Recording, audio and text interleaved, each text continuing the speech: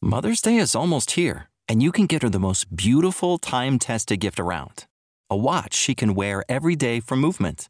Whether mom's into classic dress watches, rare and refined ceramics, or tried and true bestsellers, Movement has something she'll love. And right now you can save big on the best Mother's Day gift ever with up to 50% off site-wide during Movement's Mother's Day sale at MVMT.com. Again, that's up to 50% off at MVMT.com.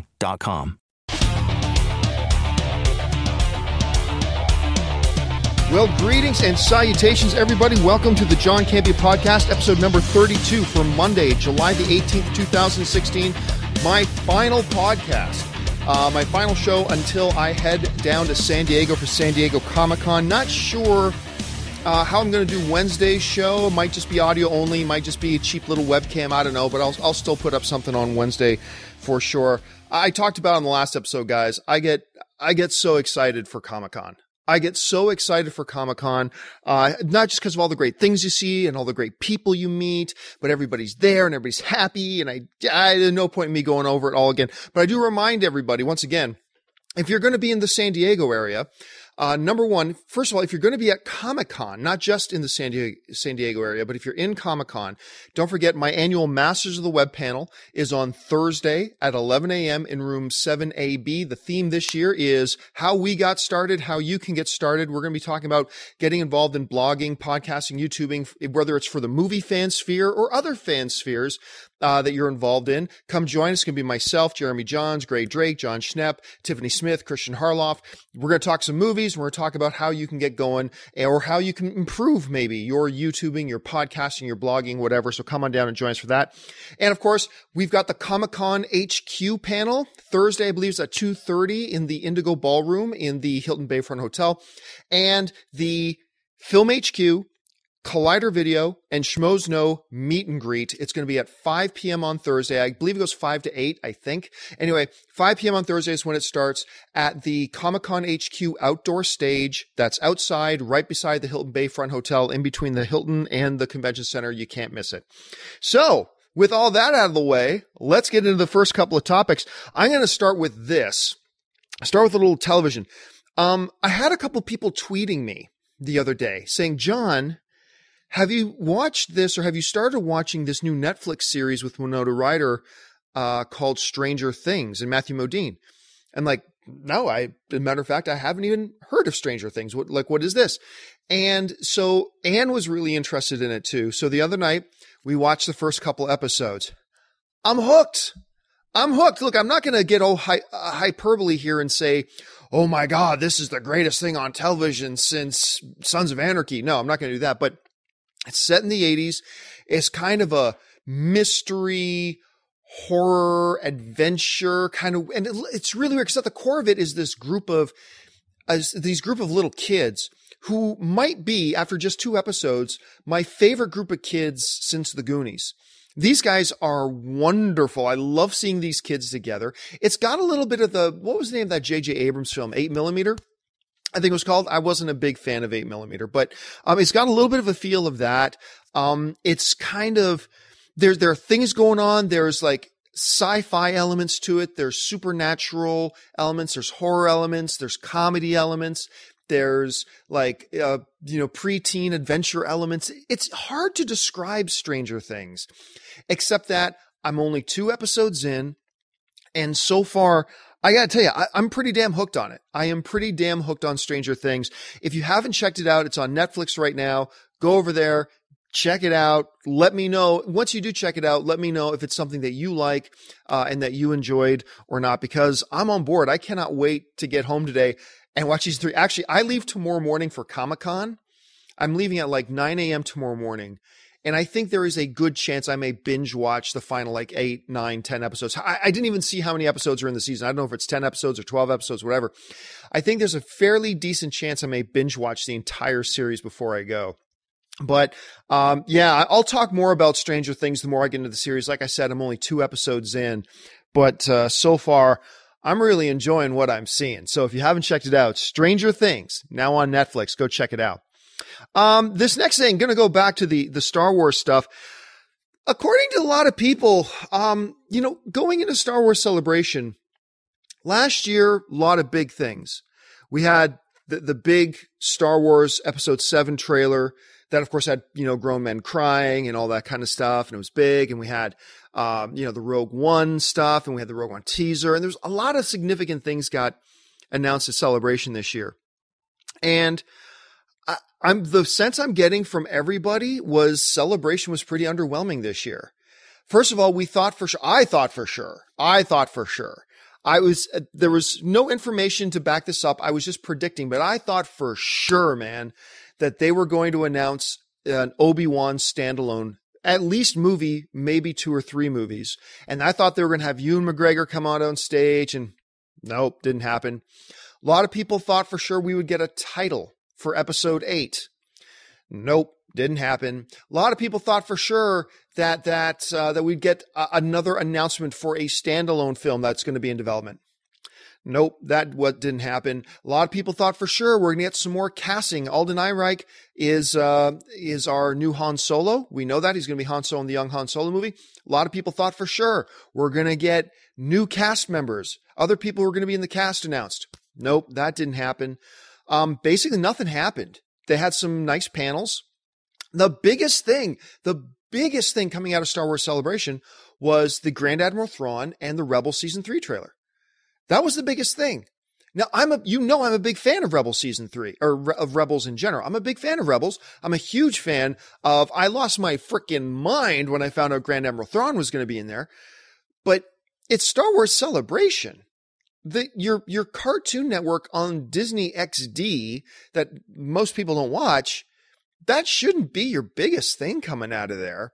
So, whatever. Who cares? It's a convention. They went. There were some great panels. They had people come out on stage. But, I don't know, man. You just figured they were going to drop something at it, something significant, something about the movies. If you're Christian Harloff, you thought for sure they were going to drop news of a Netflix TV series. I never thought that was going to happen, but who knows? It still might eventually. Little bit underwhelmed. However, one really cool thing came out about Star Wars, and that was that we got information that it looks like for the first time ever in a Star Wars film, Star Wars Episode 8 will pick up, and a lot of us suspected this, but we didn't know for sure, but it looks like Star Wars Episode 8 will pick up immediately where Star Wars Episode 7 ends. Now, usually in the Star Wars films, a bunch of years pass in between the episodes. In this case, that's not what's going to happen. We are going to pick up right where it left off. And one of the significant things about that is we are going to get the funeral of Han Solo. Now, obviously, spoiler alert for the 5 of you out there who haven't seen The Force Awakens yet. So, Han Solo dies in Episode 7. But his body was like down at the chasm of Starkiller Base before it was blown up. So they don't have a body per se, but they're still going to have like a memorial service. And I thought that was really cool to hear that that's going to be there. And apparently they're going to really make it emotional. It's going to have some emotional renaissance to it. And also what I heard was that, in Star Wars Episode 7, J.J. Abrams made a mistake. And he came out and he admitted, I dropped the ball. That was an oops on my part. I made a mistake. After Rey and Chewie get back, Han had just died. Chewie and Leia just pass by each other and don't even acknowledge each other. The 2 people closest to Han Solo in his life, after Han Solo dies, and they just pass right by each other, and Leia and Rey hug. And a lot of people are like, what the hell's going on? First, they take away Chewie's medal. That was fucked up. And now, like, Leia won't even give him the time of day after his best friend just died. And J.J. Abrams was like, you know what, man? It didn't even go through my head. That was just an editing decision. And it wasn't until afterwards that I realized, oops, that was a mistake. So apparently, from what we're hearing now in Star Wars Episode 8, they're going to address that. And I think we're going to get our Leia and Chewie moment. Either before the funeral or at the funeral or right after the funeral, one of those 3 things. Apparently they're going to address that. And I think that's a really cool thing. The other thing that came out about Star Wars is that this has been going around, and this by no means is a done deal, but it looks like this is going to go the way I don't want it to go. We've been talking for a while about whether or not there will be the traditional Star Wars opening crawl in the standalone the anthology movies, in the Star Wars stories movies. By the way, I still pretty much refuse to call it a Star Wars story. It sounds so stupid. Will have nothing to do with how awesome the movies are. Don't get me wrong. It's just a title. It doesn't matter. But a Star Wars story makes it sound like a Twilight movie. Star Wars anthology, Rogue One. Please go back to it. I know they won't, but please, Lucasfilm, go back. It's so much better. So much better. Anyway, that's just me. Again, we'll have nothing to do with how awesome the movies will be. But so there's been discussion about whether or not there will be the opening crawl. And Kathleen Kennedy, the head of Lucasfilm, and she's awesome, came out and said a few weeks ago, and we talked about it on Jedi Council, that they're trying to decide whether or not to have the opening crawl. Now, if you guys have been watching my stuff, you watch Jedi Council, you follow me on social media. And by the way, if you don't follow me on social media, right there, just follow me on Twitter and Facebook at John Campea. You know my position on this. It's Star Wars. You give it the opening crawl. For heaven's sakes, the comic books have opening crawls. The video games have opening crawls. What will differentiate, I mean, I've heard the argument that, well, by not having an opening crawl in the Star Wars standalone anthology movies, that will differentiate them from the main episodic movies. That'll give a sense of difference between the two. It's like you've got 2 hours of a movie to make them different. The opening crawl should not be the thing that makes it different. The opening crawl is so distinctly Star Wars. And if you want to make with these standalone anthology movies, like Rogue One, like Han Solo, like whatever else comes next, Obi-Wan, if you want to make them feel like Star Wars movies, start off by making us feel like we're watching a Star Wars movie. Give us the opening crawl.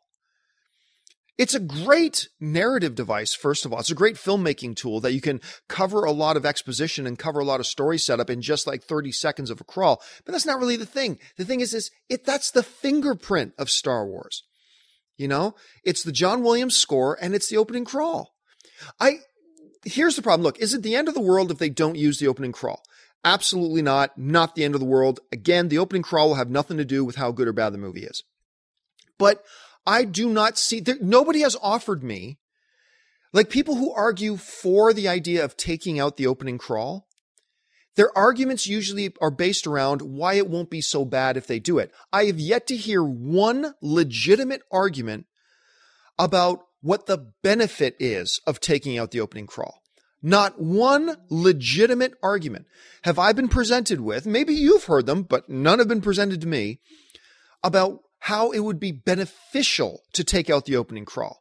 The only arguments I hear about is why it wouldn't be so bad to take out the opening crawl. Well, that's not a good argument. I can give you 3 great arguments of why it would be awesome to keep it in there. It's the fingerprint of Star Wars. It lets you know immediately that you're there, and it's a great exposition tool right off the bat. Bang, bang, bang. There you go. 3 solid, legit reasons. Give me one legit benefit.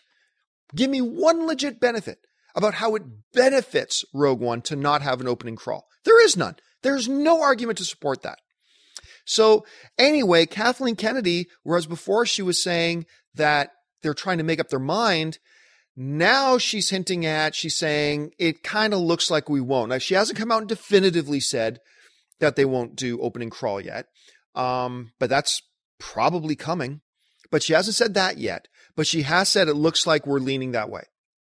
It looks like the anthology films, the standalone stories outside of episodes 7, 8, 9, 10, 11, outside of the episodic stories, that these movies will not have opening crawls. And I just think it's a mistake. Again, not a big deal in the grand scheme of things. It ain't going to affect how awesome the movies are.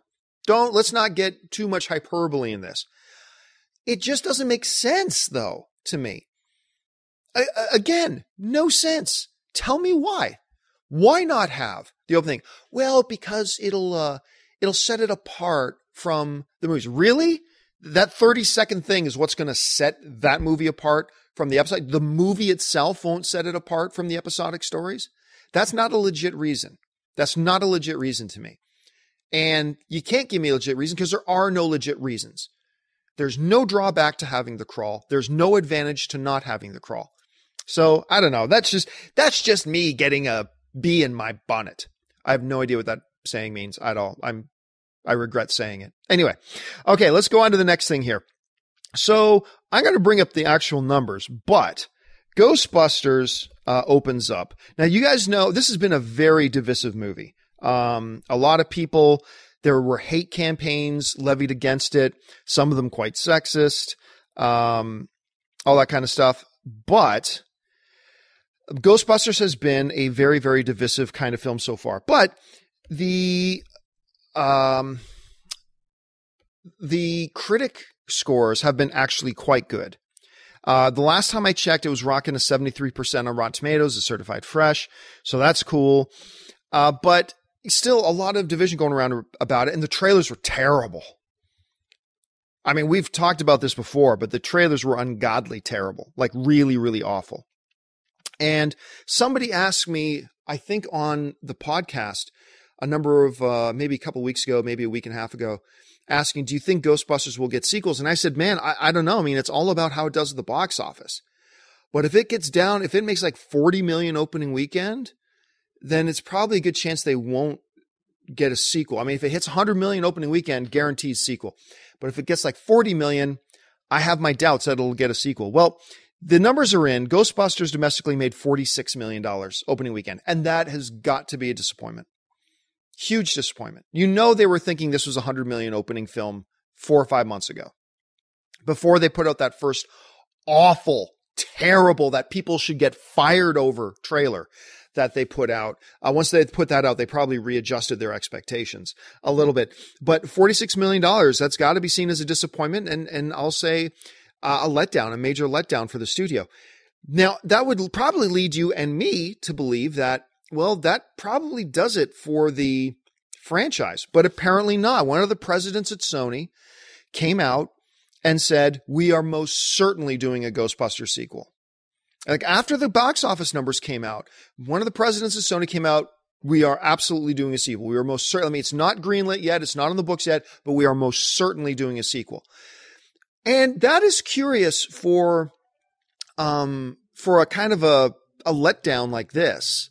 For what they had, $46 million on a movie that the budget was $144 million. That means this movie needs to clear about probably $350 million to break even is probably what this movie needs to do. And I just don't know that I see it getting to $350 million. This movie will probably end up losing Sony money. Maybe it won't. Maybe it'll get a second win. Maybe Sony really believes in the film. Maybe they see that the audiences are liking the film. Because their tracking numbers have been good. Their polls have been really good for exiting audiences. So maybe they're hoping that word of mouth will get out that, hey, this is actually really entertaining. You should go out and see it. That's possible. And so they're thinking that, or maybe they're just thinking, look, we know we blew the marketing campaign in this, and that sunk this movie.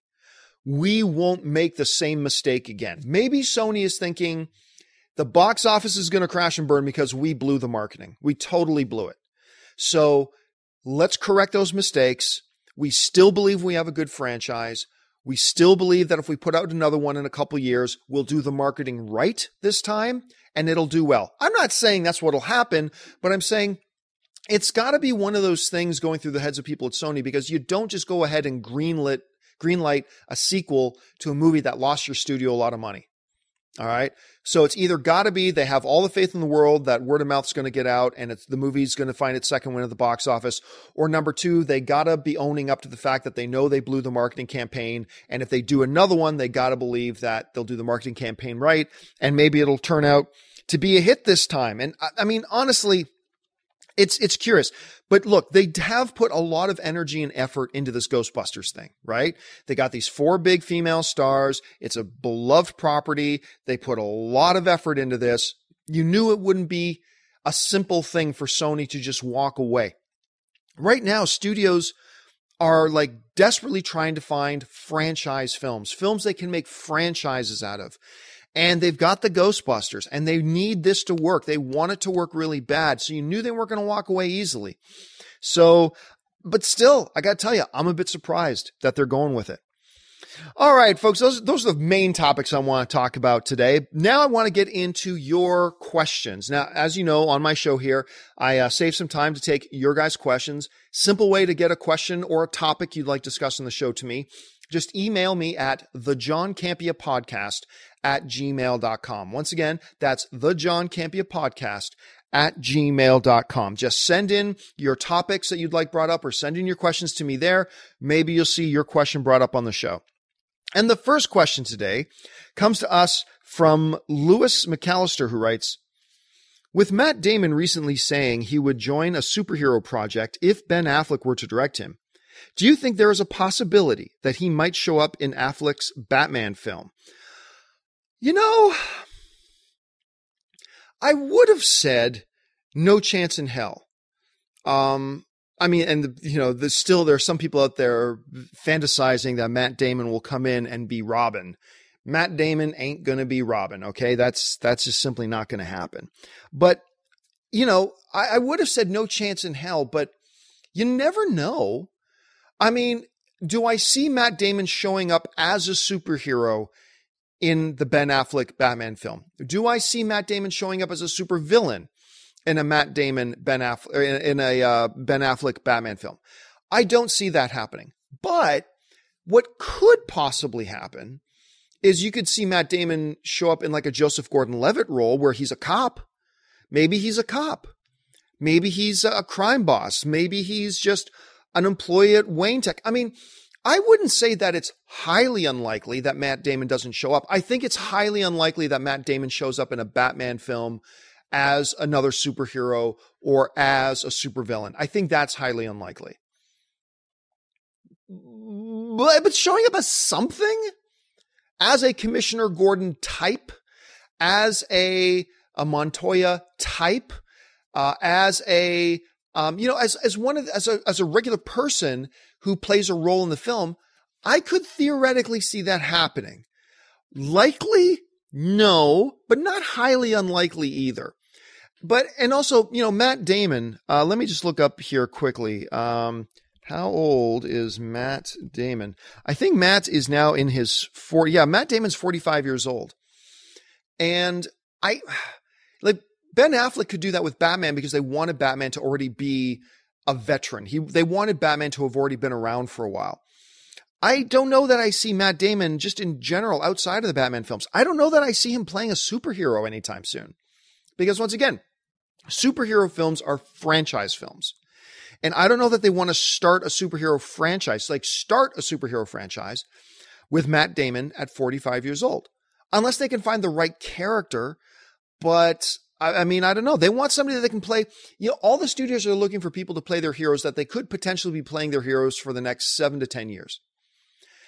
Is Matt Damon that guy? I don't know. I guess maybe I'll change my tune when I see the new Bourne movie, because he does look pretty badass in that, and maybe he could carry it for another 10 years. Who knows? I could be totally wrong about that. Now that I think about it, maybe I am wrong about that. But anyway, back to the major question. Could we see him show up? It's possible. I just think it's very unlikely that it would be any sort of exceptional character. It would probably be an average character if it were to happen. And I still don't think it's likely, but not necessarily highly unlikely. All right, let's get on to the next question here. And this one comes from R. Cruz, who writes, my question is, what are your special San Diego Comic-Con surprises? Something unexpected that blows everyone's minds, like Batman vs. Superman announcement or Godzilla 2K14 in previous panels, that you would like to see announced this year. I would personally love to see Warner Brothers finally put some clarity on their Mortal Kombat reboot after all of those years of rumors. Yeah, a lot of people have been looking for what's happening in the Mortal Kombat world, because remember there was that web series, Annihilation, I believe it was called. Then they had a director on for a new Mortal Kombat. Then that fell away. Now, lately, Christopher Lambert, who played Raiden in the original Mortal Kombat, he said he's seen the script for a new Mortal Kombat and that they're trying to get it going. And he says it'd be very different from the originals, but he would be involved in it. So there could be something moving. That could be interesting. I think, here's what I would love to see. And it's going back to Star Wars. Since they released so little information at Star Wars Celebration, and we already talked about that, they essentially released nothing except for Grand Admiral Thrawn and Rebels Season 3. They basically released nothing. I still believe there is a chance. There's nothing on the schedule. But I still believe there is a chance at the Disney panel at Comic-Con that Ewan McGregor walks out on stage and they announce an Obi-Wan movie. That's the surprise I want to see. I want to see that surprise. I think that would bring the house down. I think it would be a huge Comic-Con moment. I think it would dominate the airways. Disney would win Comic-Con. If they lead out with, Ewan McGregor walking out on stage to a big giant graphic on the screen behind him, Obi-Wan. Star Wars Anthology, Obi-Wan. Not Obi-Wan, a Star Wars story. Star Wars Anthology, Obi-Wan. The Tatooine years or something, whatever. That's a stupid title. But I think that would have the potential to bring the house down. It would have to be something Star Wars level, because at this, there's not a lot of surprises left for Marvel or DC to do. I think the big thing would be Star Wars. I don't know that that's happening. There's nothing on the schedule of that happening, just to be clear. But for me personally, that's the one that would make me go, hold the phone. What is happening? That would be pretty damn cool. All right. This next question comes from Fred Tutens. I hope I'm pronouncing your name right, Fred. And Fred writes, "Hi, John. In the past, you have talked about Movie Pass. I was just wondering if you had any thoughts on the new pricing structure that they are trying to implement. I do not recall if you started or stopped using the service, or if you continue to use it. Do you think this product can actually work?" Well, thanks a lot for the question, Fred. Yeah, I did sign up for Movie Pass. Now, for those of you who are unaware, Movie Pass is the service where you get a card. It looks like a debit card. And the basic gist of it is you get to go to one movie a day, every day. Couple of asterisks there. Asterisk number 1, you can only see a movie once. So if I let's say right now, if I used my Movie Pass to go and see The Conjuring 2, I can't use it again to see The Conjuring 2 again. Okay? So that's number 1. Number 2, you can only use it once a day. I think it used to be every 24 hours. So like if you saw it at 1 p.m. on Saturday, you wouldn't be able to use it again till like 1:01 p.m. on Sunday. But I think they changed that to just different calendar days, which is better. So you can only use it once a day. And it only works for standard 2D screenings. It doesn't work for IMAX. It doesn't work for 3D. You can't use it for that. So those were the little asterisks that went along with Movie Pass. I used it for a while. At the time, I believe I was paying $30 a month. And that meant for me, I needed to see 3 movies in a month for it to be paying for itself. Because where I live, it's about $13 for a movie ticket. So if I go to see 3 movies, I'm in the black. That's $39 I would have spent on tickets. Instead, I'm spending $30 for the pass. I'm saving $9 per month. And then if I go to 4 movies or 5 movies or 6 movies in a month, then the value really starts to add up. What happened though is that while I was using it, they announced that they were raising the price to, I believe at the time it was $45. And then at that point, it became, okay, well, wait a minute. Before, if I just saw 2 movies, it was almost breaking even. If I saw 3, I was saving $9. I was in the black. Now I got to see 4 movies just to basically break even. And, I see, for me personally, I see a lot of my movies at press screenings. I still go to the theater a lot myself on my own, like outside of press screenings. But I see a lot of movies at press. Would I be going to the movie theater 4 times a month? And at that point, I thought, no, it's not worth it for $45. And then the average filmgoer does not go to 4 movies a month. Like, and in some areas it's cheaper, like $30 in some areas, but there the price of movie tickets is probably cheaper. So it still probably works out to 3 or 4 movies a month you got to see. Is the average film fan going to see that many films? And I don't know. So I just knew for me, their value wasn't there anymore. The value wasn't there anymore for me to continue using Movie Pass. So I canceled my service a while ago. Now word comes out, they have bumped the price up again. Now it's around $50 here in the Los Angeles area anyway. I think it might be a little lower in different areas of the country. But here in Los Angeles, it's $50. And I know that it's not worth it for $50 to me. It might be to you. If you go to 6, 7, 8 movies a month, different movies a month, like not go to see the same movie because that wouldn't count. But if you go to see 6, 7, 8 different movies every month, then even at $50, Movie Pass is a value. Then it is worth it. But for somebody like me, and I believe most people, it's simply not, the value isn't there. So you're asking, can a product like this actually work? Yes, a product like this can work, but you have to find ways to bring that price point down. It can't be $50 a month. It just can't. I just don't see it surviving at that. Maybe I'm right. Maybe I'm wrong, but that's just my thoughts on that. All right. Final question of the day.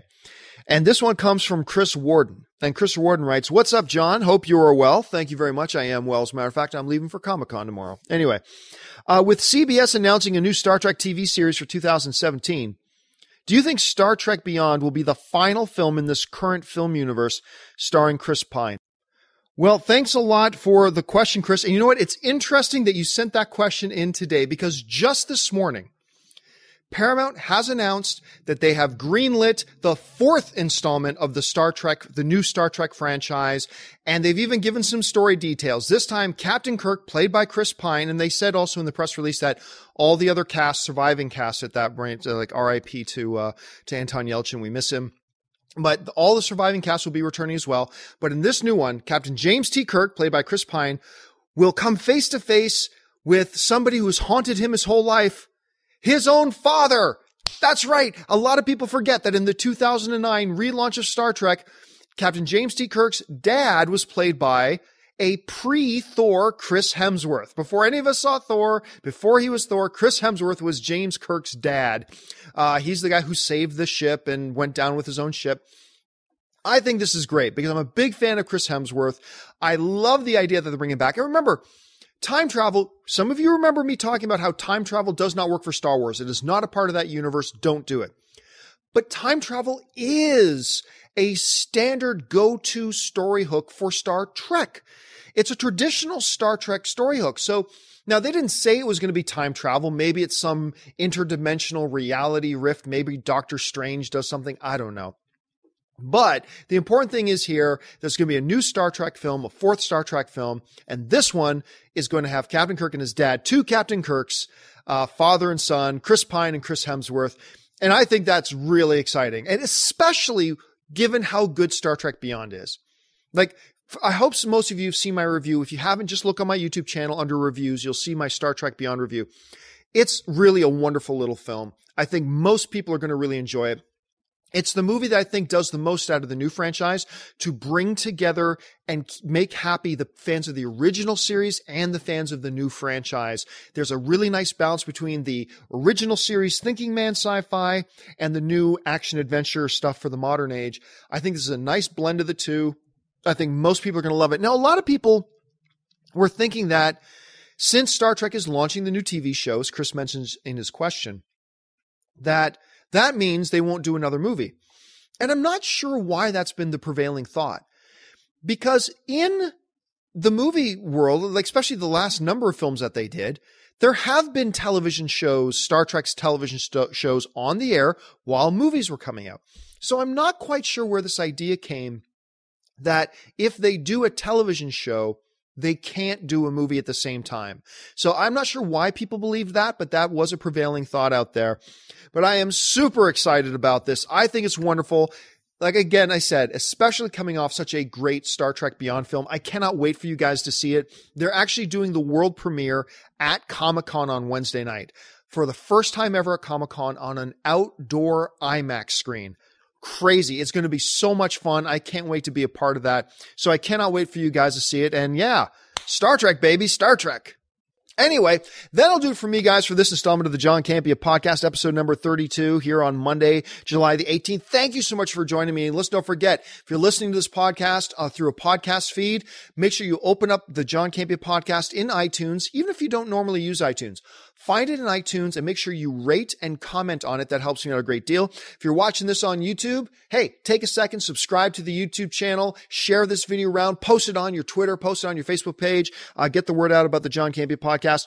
And hey, make sure you're following me on social media, on Instagram, on Facebook, and on Twitter, All of them, same place, just at John Campea. That's where you can find me.